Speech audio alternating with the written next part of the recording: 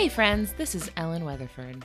And this is Christian Weatherford. And this is Just the Zoo of Us, the animal review podcast where we take your favorite species of animals, we review them, and we rate them out of 10 in the categories of effectiveness, ingenuity, and aesthetics. Christian and I are not zoological experts. We do a lot of research and we do our best to make sure we're presenting information from trustworthy sources. As best we can. Yep. And in that vein, I would like to make our first ever self-correction. Oh.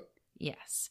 I was listening to something recently where I heard them talk about nudibranchs. Oh. In episode 5, we talked about the blue dragon sea slug, Glaucus atlanticus, and I repeatedly referred to them as nudibranches. Okay. So that's how I would have pronounced it too. This is a pronunciation issue. Apparently a lot of people do pronounce it that way, but the most commonly accepted way of pronouncing it is nudibranch. Kind of in that same etymology as the bronchial parts of the breathing system, maybe? Sure, or like chiropractic things. Chiropractic. So anyway, I heard someone refer to them as nudibranchs, and I remembered that we had called them nudibranches, and I felt really self-conscious about it. So just to double check myself, I messaged the Monterey Bay Aquarium and asked them how they pronounce it, and they said nudibranchs. So I'm going to take their word for it and apologize for mispronouncing nudibranch over and over again. All good. Yep. That's cool that the Monterey Bay Aquarium replied back to you. They did, and they were very friendly about it. It was a DM exchange on Twitter that was maybe like 3 or 4 messages long, and they somehow managed to cram like 8 puns into those. I was about to say, did they answer in the form of a meme? Well, not a meme, no, but there were some emojis in there. Excellent. Yeah, but they were very responsive to my question and helped out a lot. So fantastic. That's my little self-correction. It's nudibranch, not nudibranch. Learn something new every day. Yep. So that's just part of our journey for self-improvement. Yay. All right. So last week I went first with a Malayan flying fox. So Christian, it is your turn to go first this week. Yes. So speaking of learning something new, my animal for this week is the infamous blobfish. Fantastic. The blobfish was recommended to us by Matthew St. Jean and Dalton Weeks. Incessantly, I might add. Yes. So you can finally get off our backs. Persistence pays off, folks. So the blobfish, that term actually refers to a couple different species, or it could, I should say.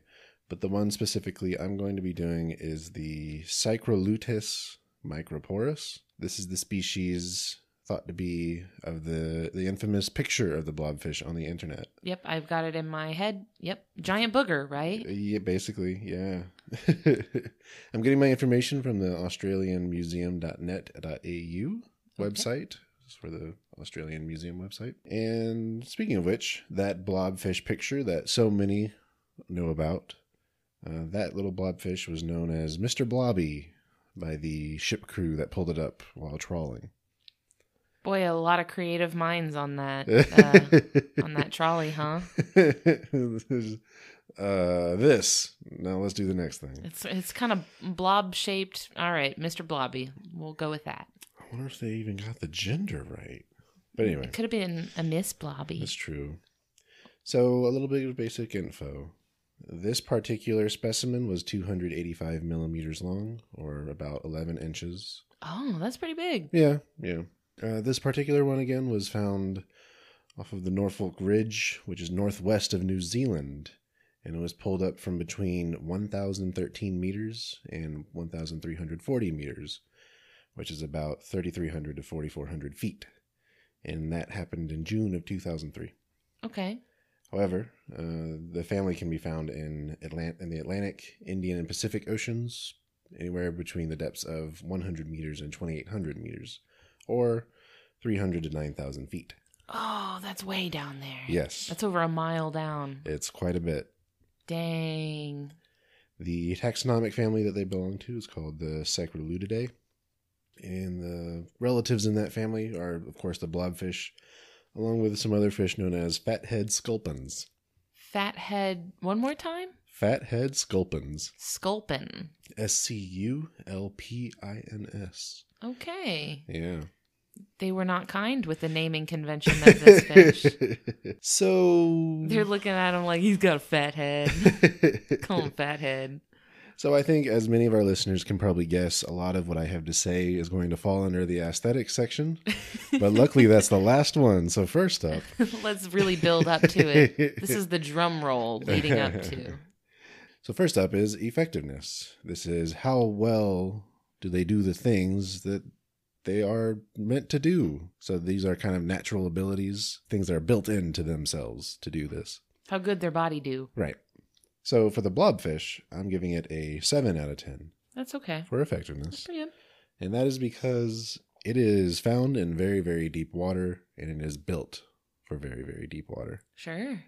So one, its bones are very soft to avoid cracking under extreme pressures. Is it bone or is it cartilage? They refer to it as bone. Okay. Yeah. Cool.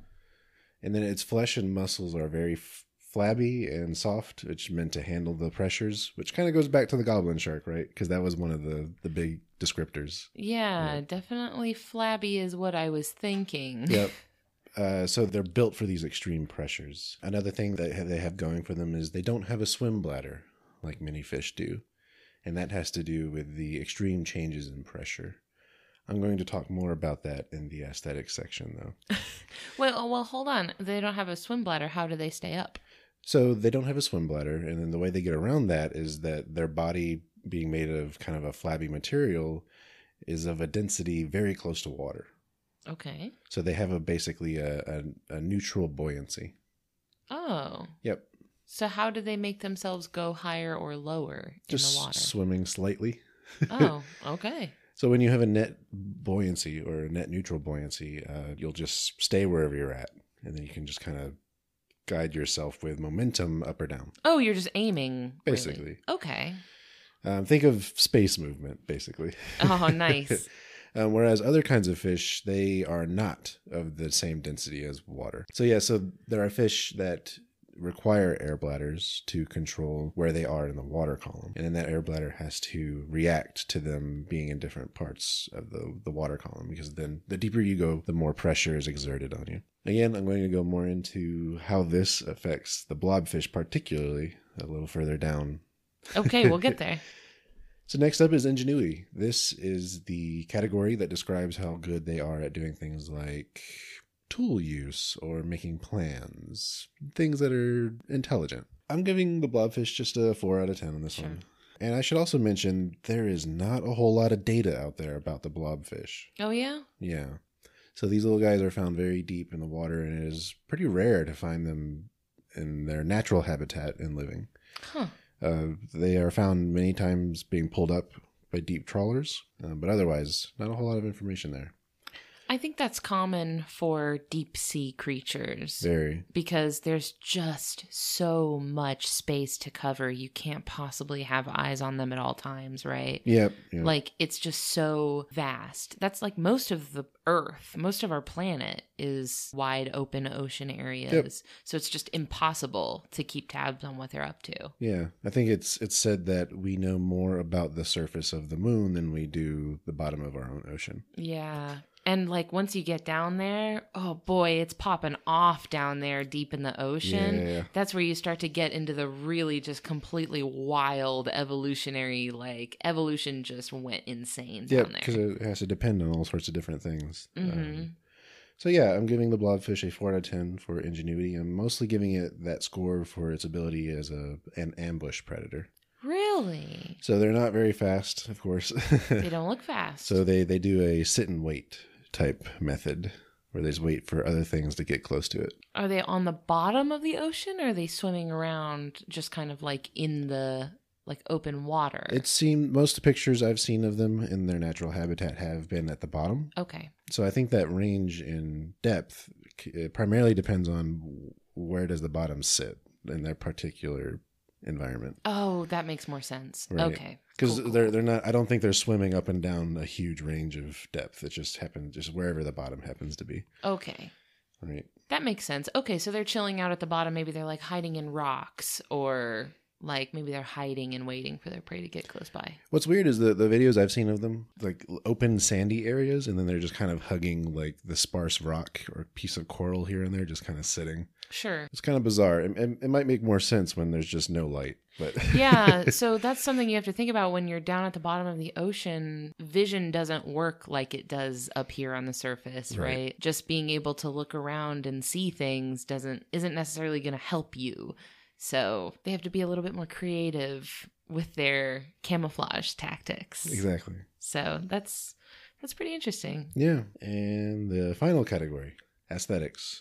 Oh, boy. So this is kind of self-explanatory, but this is where we talk about what they look like. I'm giving what I consider to be a very generous score of 4 out of 10 for aesthetics. Some wiggle room there. And here's why. So the infamous picture of the blobfish of Mr. Blobby, it's not good, right? Mm-mm. Just a pile of goo. He's struggling. And then he has a weird nose type structure, which is odd in fish. The nose like flops over his nose. It looks like very Squidward-esque. I was about to say Squidward. Or the cartoons that Jukebox the Ghost like to draw. Tommy Siegel's cartoon style where the nose flops over the mouth. Yes, I wonder if it was inspired by the blobfish. I don't know. And then it has a weird yellow mucusy bit in the corner of its mouth also. The boogers. That's what it looks like. Yeah. That's what it looks like. But it's not great. Here's what's actually going on in that picture. The blobfish in that picture looks the way it does because of damage it took from the rapid change in pressure. Oh, it got hurt. Yeah. Okay. So that is not what they look like in their natural habitat. I would hope not. So lots of fish have this problem where if they are pulled out of the water quickly from a deep depth, they don't have time to react to the change in pressure biologically. So it causes damage to their bodies. This happens with humans too. Humans can take a lot of damage from a change in pressure that happens too quickly. You can get the bends from it. Yes, and I actually am going to talk about what's going on there. Oh, okay.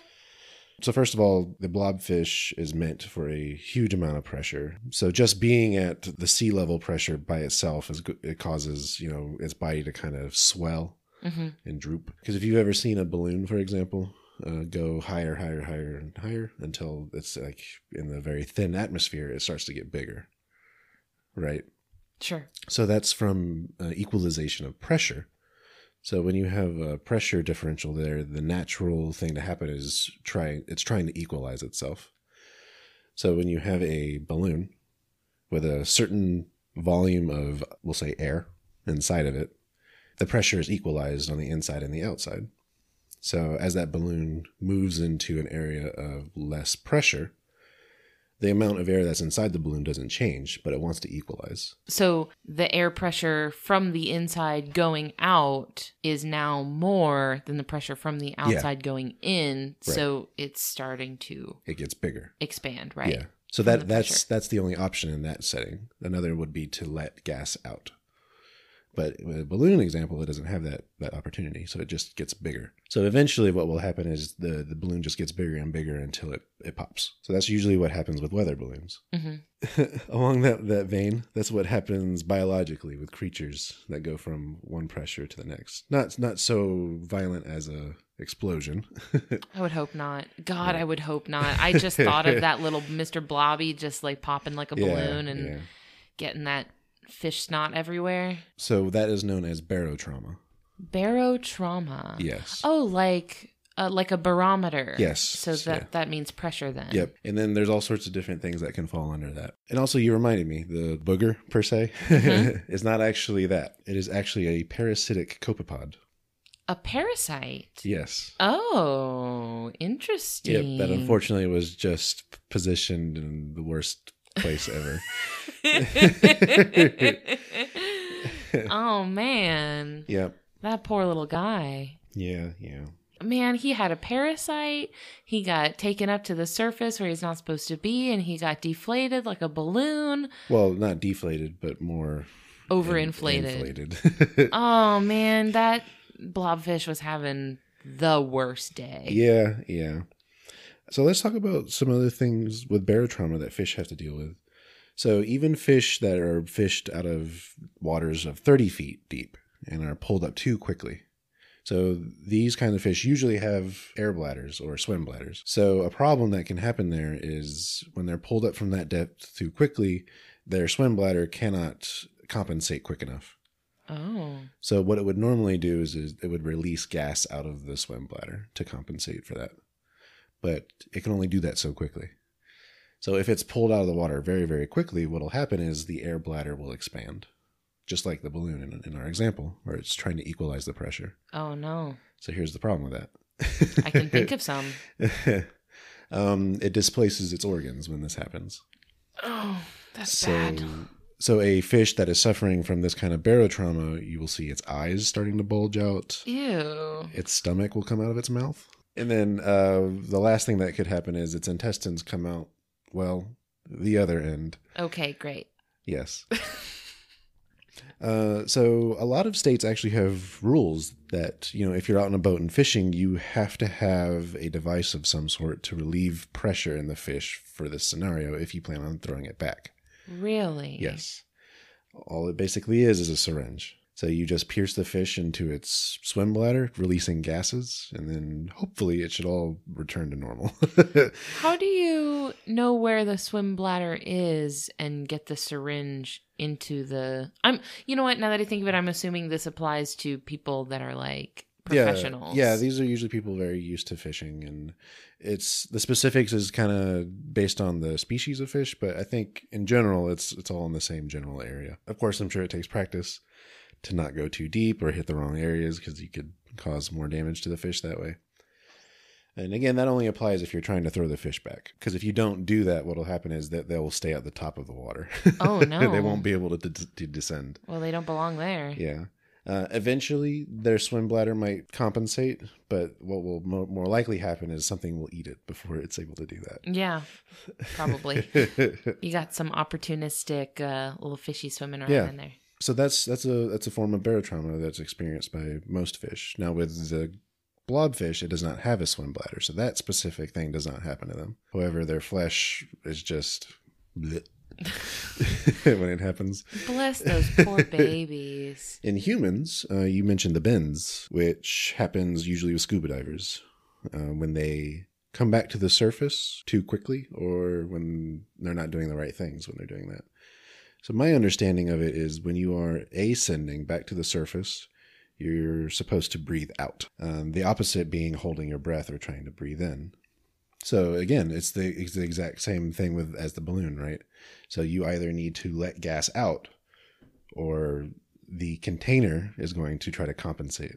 Yeah. In humans, that container is your lungs. Yeah, you don't want those overfilling. Yep. Or I guess to be more correct, it would be the diaphragm. And then by extension, your lungs. Yeah, you got to be careful with that. I have never been scuba diving, but I know a lot of people have been scuba diving, and you do have to control your ascent back up to the top to make sure that you don't do damage to your insides. Yep. And I understand it actually takes a while. If you're really, really deep down, it can take a long time for you to come back up to the top because you have to come up a little bit and then stop and wait, and then come up a little bit more and stop and wait. Mm-hmm. So it's you have to do it in phases so that your body isn't just letting everything out all at once. Yep. So yeah, that's the story with Mr. Blobby. Is the unfortunate result of a parasite and barotrauma. I guess that's why he'd be like that. Yep.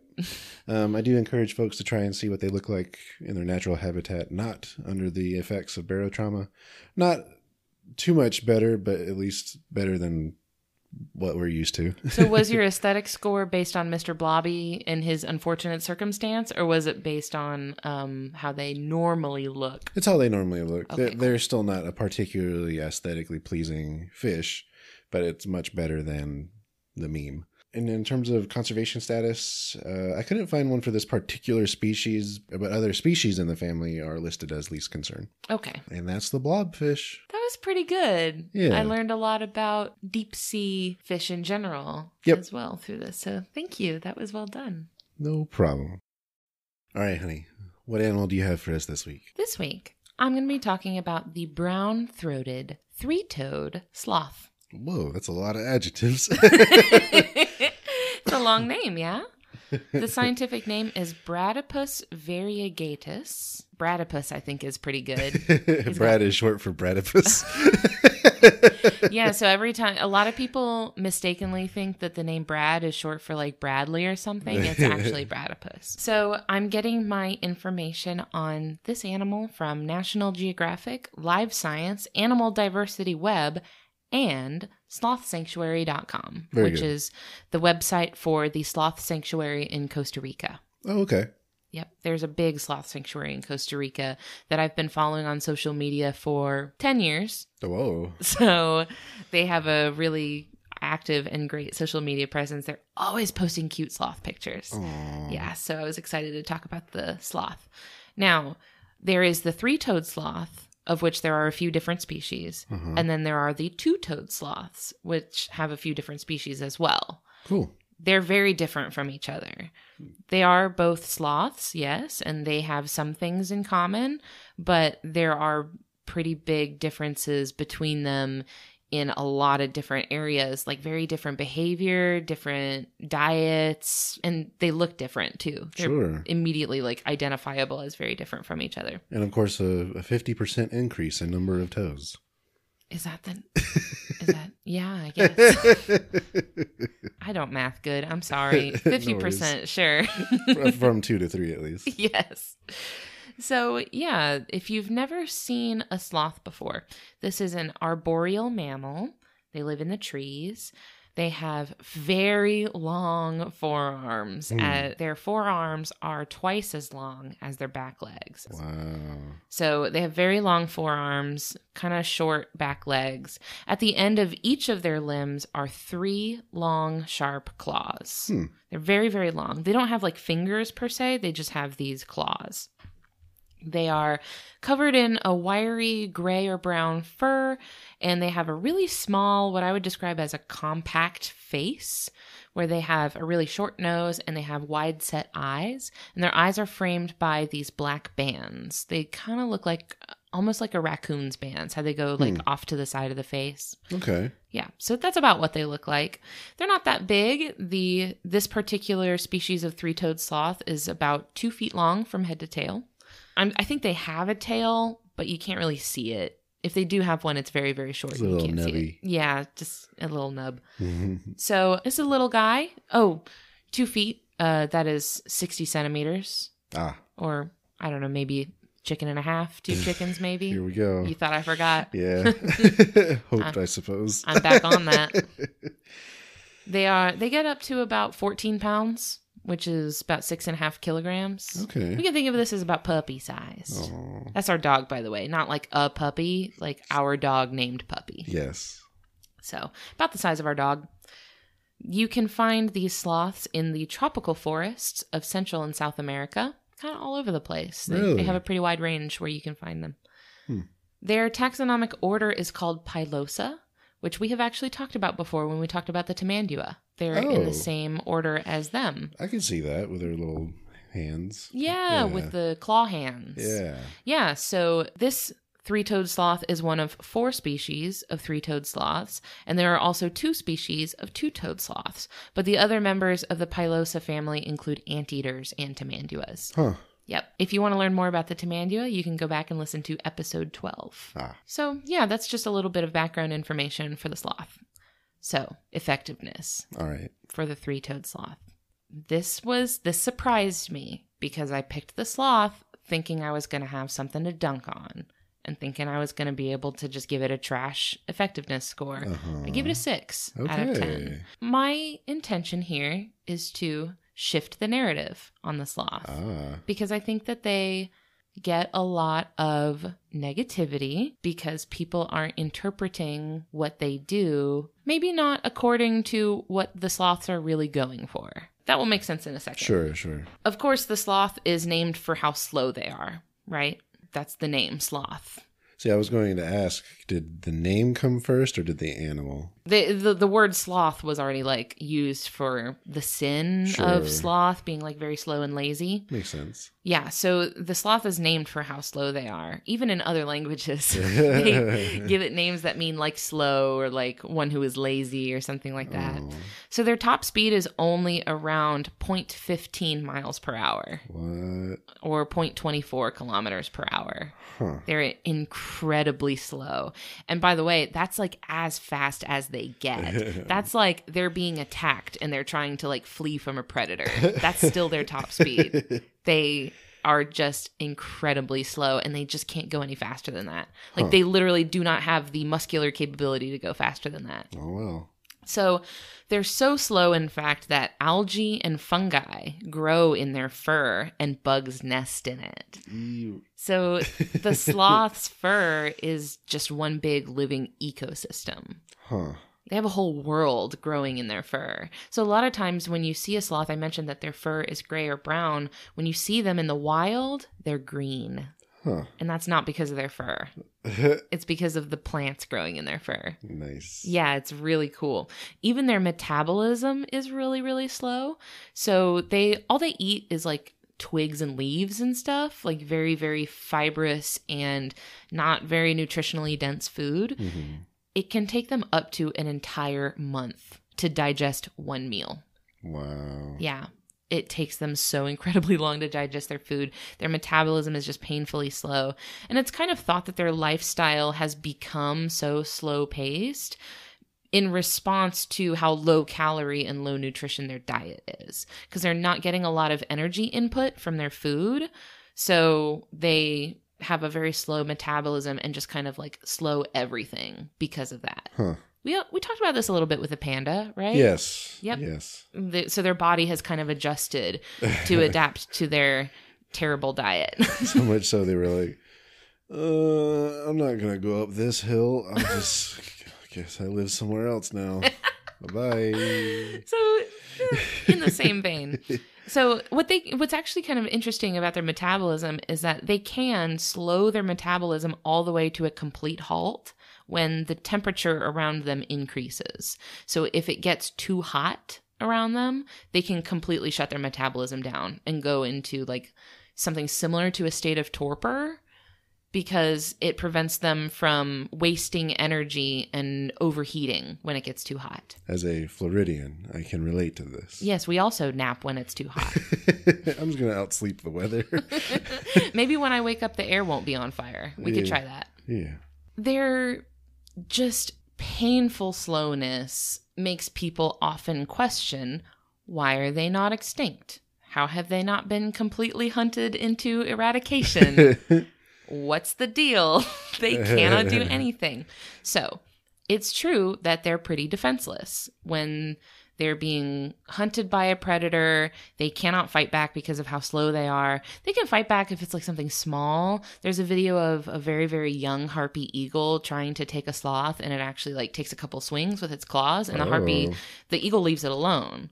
Now, that being said, this is a baby harpy eagle, right? If it had been an adult, it probably wouldn't have been any contest. Sure. But so here's the thing. They're up against jungle predators like the harpy eagle and like the jaguar and the puma and things like that definitely have the agility game completely cornered. Yeah. They are not going to outrun that. Sure. Like I feel like they've kind of, evolutionarily speaking, they've like realized that they're not going to outrun those predators. Right. So they've taken a different approach. So rather than thinking of their slow speed and their just super slowed down lifestyle as something like laziness or ineffectiveness, I want to think of that as stealth. It's a stealth mechanism. So they're so incredibly slow that it's a form of camouflage. They blend in with the tree branches around them just by being so incredibly slow that you can't see them move.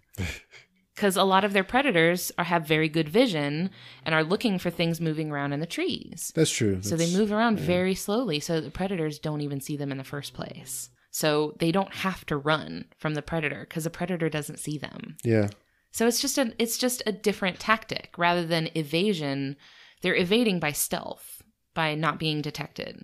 So actually, that what I mentioned earlier about algae growing in their fur, that's actually a symbiotic relationship between them and the algae. So that flora growing in their fur makes them green, that improves their camouflage against canopy foliage. Got like a built-in ghillie suit.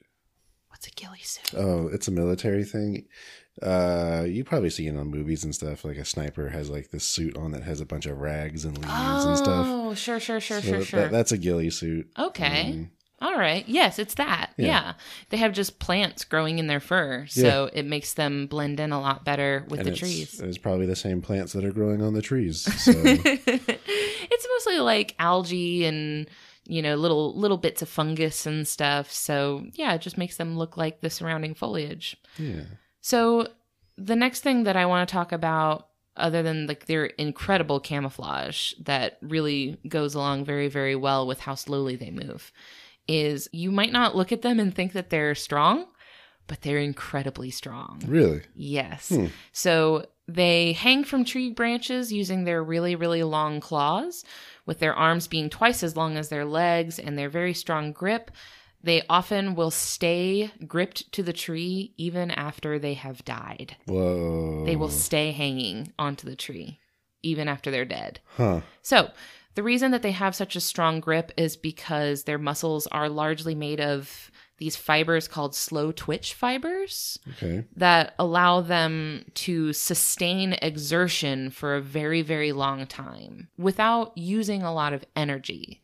So in order to think about how strong they have to be, think if you have, for example, a gymnast who is trying to move from maybe one bar to another bar nearby, but having to do that over like 30 minutes. Yeah. And having to hang from one arm from, holding up their entire body weight with one arm for like 30 minutes, right? You start shaking, your muscles give out and you fall. The sloth will just chill there. Like the sloth can hold its body up with its arms and just very, very slowly move from one branch to another like it's nothing. They can hold their whole body up, no problem. That's intense. They're extremely strong. It makes sense when you think about it, because since they do move so slowly, they have to be able to hold themselves up for much longer periods of time than, for example, a monkey that's like jumping from one tree to another, or maybe they're swinging from a branch or something like that. They don't have to be holding themselves up for very long because they're very quickly jumping from one place to another. But the sloth is just, through sheer power, is climbing very, very slowly from one place to another. What if it goes really slow just to flex on all the animals in the forest? Like, yeah, this isn't nothing. It's a power move. I'm gonna take 3 days to travel like 500 feet, but that's okay. They sleep a lot. They don't sleep as much as people once thought they did. It was once thought that they slept up to 20 hours a day, which in captivity sometimes they do, but in the wild it's actually closer to like 9. They don't sleep too much more than humans do. They do sleep a lot, but not as much as we thought they did. I mean, when you go that slow, you have to make good use of your time.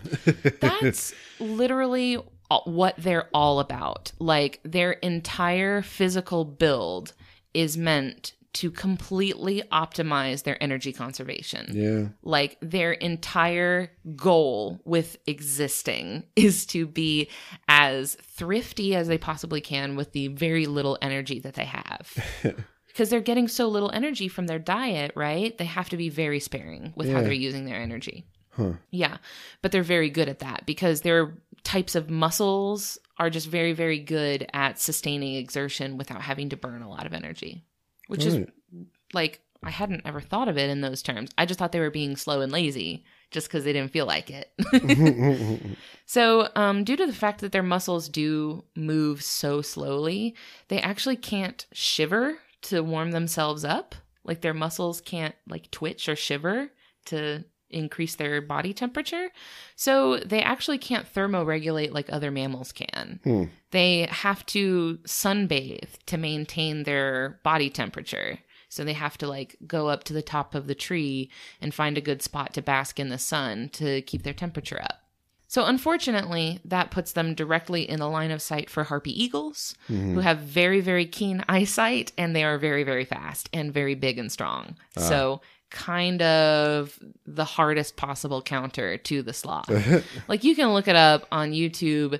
I spent like all day yesterday watching videos of harpy eagles just plucking these sloths right out of the tree. Like, it is nothing. Like, they swoop in and, like, without even stopping, they just swoop in, grab the sloth, and then fly right off with it. Yeah. So unfortunately, they put themselves in a position where they're very vulnerable to that when they have to sunbathe. So that was one of my deductions for their effectiveness. Yeah. They are surprisingly very good swimmers. They're good at swimming, which is weird. They actually travel much more quickly in the water than they do on land. And sometimes, since they are faster in the water, sometimes they'll drop down directly into the water from the tree because it's faster for them to swim. They are naturally buoyant. They float just naturally. The fur probably helps, I imagine. They have like a downy undercoat that probably traps a lot of air, but actually the biggest factor to their buoyancy is the fact that since they do eat mostly just leaves and twigs, their body produces a lot of gas. So they're full of gas that keeps them afloat. That's not a joke. I'm not kidding. So what you're telling me? Yes. They're fart boats.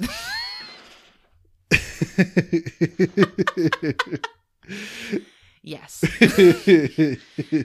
Technically speaking, yes, it's a fart boat. They also, something that is really kind of interesting and weird about them is that most mammals have 7 cervical vertebrae, so neck bones. Okay. Most of us have 7. We have 7. Giraffes have 7. Most of us have 7. The sloth has 9 cervical vertebrae. And the significance of this is that it allows them to rotate their head like an owl up to 300 degrees. I don't like that. So they can, well, so this ties back into them conserving energy. Sure. This lets them have a very wide range of vision without having to adjust their whole body position. So without having to exert all of their muscles into turning around, they can just turn their head and see. Now, the problem with this, though, is that they have very poor eyesight. They can't see very good at all. They really can't. I saw that their eyesight works best in low light, but they're like equal parts diurnal and nocturnal. So like they're still active during the daytime. They can't see real good. And also another thing to think about is that, like, yeah, they can see threats coming from any angle, but what are they going to do? Run? Like, what do you do? Their kind of primary defense mechanism is just staying still. So I guess if they saw something that they perceived as a threat, they would know just to not move until it's gone. But so they at least have a little bit of threat detection possibility. No real plan B there, though. Nope. That's kind of my whole thing that I took off 4 points for their effectiveness for, is that they have a pretty good strategy for not being hunted. But man, I mean, once a predator like identifies that they're there, like once they are detected, it's just game over. There's so little they can do about it. They could try being not tasty. I mean, I would imagine they're probably not. I mean, if things are eating them. Their fur is full of mushrooms, so I'm going to say gross. Nasty. That could be a plus for some. For you, I'm sure. So on land, they are worthless, completely pitiful. Their little back legs are so short and weak that they cannot walk at all. They have to use their front claws to drag themselves forward in just a very sad crawl. It's very bad. They actually do have to come down to land to use the bathroom. So about once or twice a week, they have to come down to the ground to use the bathroom. That's unfortunate. Yes. And so at this point, they are just completely easy pickings for literally anything bigger than them that wants to eat them. Like puma, jaguar, doesn't matter. They can just scoop them right up, right off the ground. It's too bad they don't do the bat tactic of they're just kind of hanging down and doing your business. It's like, clearly that's an option. I Y'all, figure it out. I did see something that said that sloths do this. They go to the bathroom. They go down to the ground to use the bathroom in order to leave their scent markings there. So to communicate to the other sloths via scent, like where they are, and this is especially useful for females when they're in heat and ready to mate, that they will do this a lot. That at that point when they're in heat, they will actually go down to use the bathroom every day just to kind of get their scent out there so that other sloths will smell it and know. Yeah. Really, my biggest deductions here were the complete defenselessness that they have. But I did want to give them a lot of points for the fact that they have really just completely overhauled their entire body to be optimized for stealth. Yeah, for sure. So I figured that they deserved a lot of credit for that. So, moving on to ingenuity. This is where the sloth is driving the struggle bus. The sloth is really falling behind here. I gave it a 4 out of 10 for ingenuity, which is surprising for a mammal. Sure. I feel like mammals tend to be pretty clever, but I did give them 4 points though. So I'm going to start with the positives because that's how I am. Something that's interesting is that even though their habitat has so much biological diversity, like just think of how many types of plants and trees that there are in the rainforest. There's just so many. Sure. Even though there's so much biological diversity, individual sloths have different preferences for different types of trees. Even different sloths of the same species will only have maybe like 8 or 9 different types of trees that they like. So this varies among individuals, and they're particularly picky about what types of trees they will visit and what types of foliage they will eat. But this serves a purpose. This allows multiple sloths to share habitat ranges without fighting over resources. So they can share the same territory range without worrying like, well, he's in my tree eating my leaves, because it's like he doesn't want your leaves because he likes a different type of leaf. So I thought that was pretty cool. That's a pretty good way of making the most of their space. What would a sloth fight even look like? It's not great. Have you ever seen like battle bots? I think so. Have you ever seen like really bad battle bots?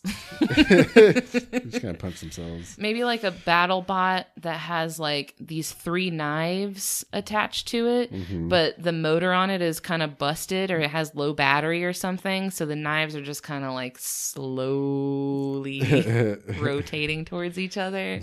It's not great. Another thing that I thought was pretty clever of them is that when they do go to the ground to use the bathroom, they move away from where they typically like to hang out. So this prevents predators from being able to track them based on the scent they leave behind from their waste. So they do kind of leave their hangout zone to go to the bathroom. Okay. They have a very, very detailed and thorough mental map of their territory. So they know exactly where every little tree, every little plant, they know where everything is, completely have the whole thing memorized.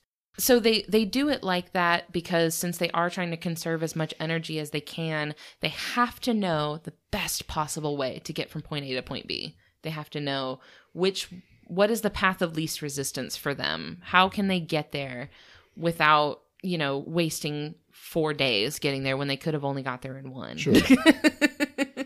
Because they're so slow, right? Like the tiniest little detour takes like 6 hours out of their day.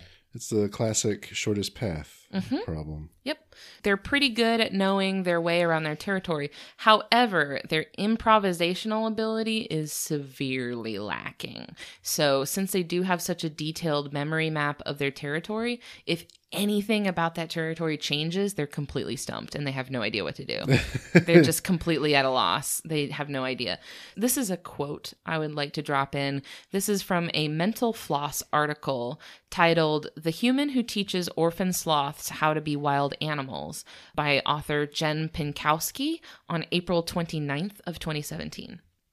And this is about the zoologist Becky Cliff. So Cliff has attempted to measure sloth intelligence. It didn't go well, she admits. They placed a 3-toed sloth in an outdoor tree maze. It didn't move at all. So I give up. It just didn't move. She says, "We gave up in the end. When sloths aren't sure what's going on or where they are, they sit still. That's their defense mechanism." So it just sat still for so long that they just called it. Maybe the solution will come to me. That's how I go about my life, so I can relate. Cliff says, I don't think they're intelligent in the way you think a monkey or a dog is intelligent, but they're smart in their own way, in their mental maps and their memory. In her 6 years of tracking, she could predict which branch of which tree they'd be on during a given day, but if you cut that tree down, they'd be stumped. I think they're smart in the ways they need to be, but beyond that, there's not much there. So, direct quote from zoologists studying sloths. There it is. Not much there. So that's my 4 out of 10 for their ingenuity. All right. This brings us to aesthetics. I gave them a pretty solid 6 out of 10. Not great, especially when you compare them to the two-toed sloth. That is much cuter. The two-toed sloth is the one that has kind of like a little piggy face. Is this the one that you see in let me think. How about Zootopia? No, actually, the three-toed sloth is the one working the DMV in Zootopia. Yeah. That's a three-toed sloth. Okay. The two-toed sloth is the one that has kind of a little, I think of it as a little pig face. The three-toed sloth, I think, is significantly less cute than the two-toed sloth.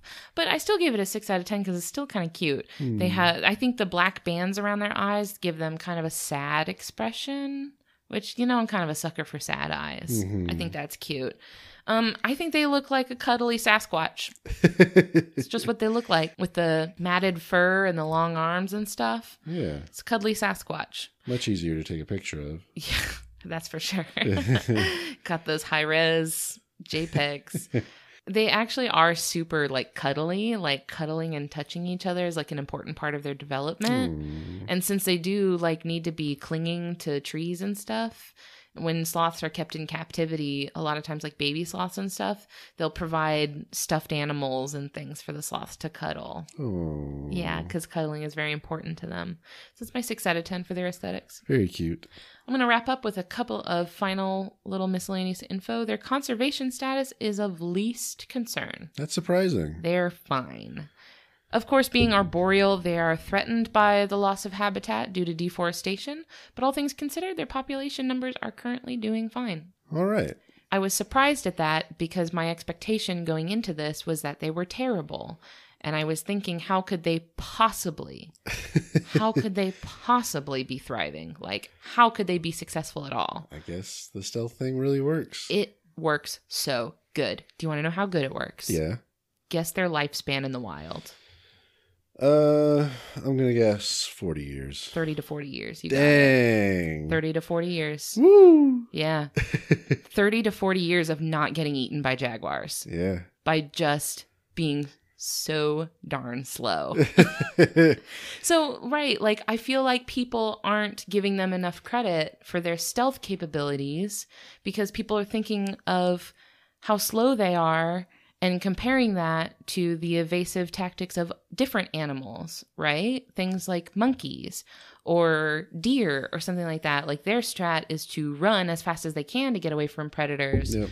But the sloth has really dialed into just not being hunted in the first place. Right. And it's working out great for them. It's kind of like turtles, right? They can be slow because they have a very good defense. Yeah. It's you don't need to be fast at that point. But so that's why I gave them a 6 out of 10 for their effectiveness, because I feel like that was what they were trying to do. What their sort of intention was with the way they developed was they were trying to be sneaky. So, you can't argue with results. For sure. Least concern. In a rainforest? Yeah. And with that kind of lifespan, that's insane. You cannot argue with that. They're doing great. Yep. They're doing good at what they're doing. Of course, I had to give them some knocks for being otherwise entirely defenseless. There are videos on YouTube of harpy eagles, jaguars, pumas, all those sorts of things just kind of snatching sloths right up. So it's really pitiful to watch. If you just watch those, you think, oh my gosh, the sloth is the worst. It's so terrible. How are they even still alive? But question. Yeah. Earlier you mentioned that they can die still holding on to a tree. Mm-hmm. Are there places where there are sloth skeletons just kind of... I would have to guess that at the point where they die holding onto a tree, they probably at that point are then eaten by scavengers. That's true. Right? That's probably true. Bugs will eat them. Some sort of scavenger will probably eat them. Once they start to decompose, right? Yeah, that's probably true. Things will come by and eat them at that point. things die in the jungle all the time, and you don't normally see skeletons just laying around. Like, nature has a way of reclaiming what's hers. For sure. Yeah. So that's a sloth. All right. Thanks, honey. That was very informative. Not our most athletic animal yet, but has some interesting adaptations. He's careful and stealthy. Yes, I can vibe with that. It's a good animal. All right, well, that's all we had for this week. I'd like to thank our listeners who have been tuning in every week and letting us know what you thought, and also telling your friends about us. We've been seeing a lot of growth, and it's been going really, really well, so we're very thankful for that. You can connect with us on Facebook, Twitter, or Instagram. Just search the title of our show and you'll find us. I would like to gently beg that if you use Facebook, please join the group. Oh, yes. We have a new group. A brand new Facebook group, and it is called Just the Zoo of Us Official Friend Squad. Mm-hmm. And it is so much fun, and we share just kind of any animal-related content that stumbles across our news feeds, which I follow like 86 different zoos and aquariums, so my news feed is pretty much mostly just animal stuff. But so yeah, that's where we're hanging out with our listeners and followers and stuff. So come join us and hang out on our Facebook group. Yeah. If you have an animal species you'd like to hear us review, you can submit those to us either on social media or at thezooofus@gmail.com. A transcript of this episode will be made available at justthe.home.blog. I've been slacking a little bit on the transcripts because they are very difficult to make and they take a lot of time, but I'm still working on it, but we're getting all those up. Yeah.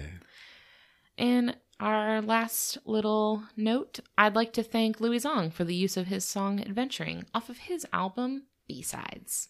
Yep, I wake up to that song sometimes in my head. It's a good one to wake up to. It is. Like, all right, time to get up. It is. It sets a good mood for the day. Puts a little spring in your step. Right. But check out all of his other work too. He's the best. Mm-hmm. Everything he does is great and perfect. All of it. Yep. All right. Well, that's all I had for this week. Good stuff, honey. Thanks. You too. I love you. I love you. Bye. Bye, everyone.